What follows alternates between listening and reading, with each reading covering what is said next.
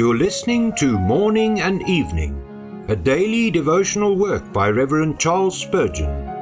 This reading is brought to you by the Spurgeon Study Bible, available in the original King James Version or the Christian Standard Bible at spurgeonstudybible.com. Good morning. Today is December the 18th.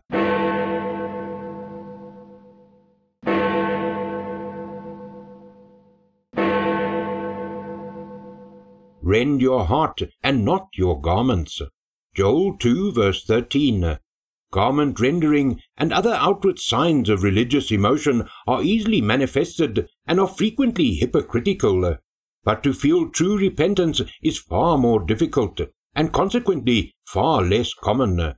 Men will attend to the most multiplied and minute ceremonial regulations, for such things are pleasing to the flesh.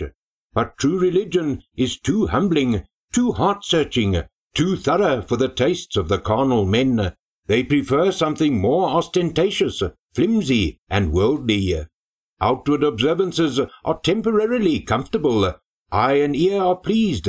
Self-conceit is fed, and self-righteousness is puffed up. But they are ultimately delusive. For in the article of death and at the day of judgment, the soul needs something more substantial than ceremonies and rituals to lean upon. Apart from vital godliness, all religion is utterly vain.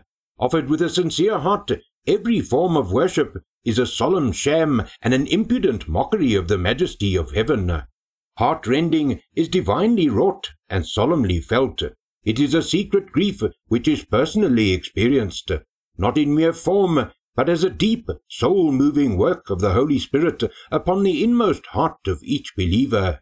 It is not a matter to be merely talked of and believed in, but keenly and sensitively felt in every living child of the living God. It is powerfully humiliating and completely sin-purging, but then it is sweetly preparative for those gracious consolations which proud, unhumbled spirits are unable to receive.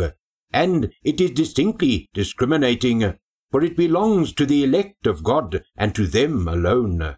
The text commands us to rend our hearts, but they are naturally hard as marble. How then can this be done? We must take them to Calvary. A dying Saviour's voice rent the socks once, and it is as powerful now.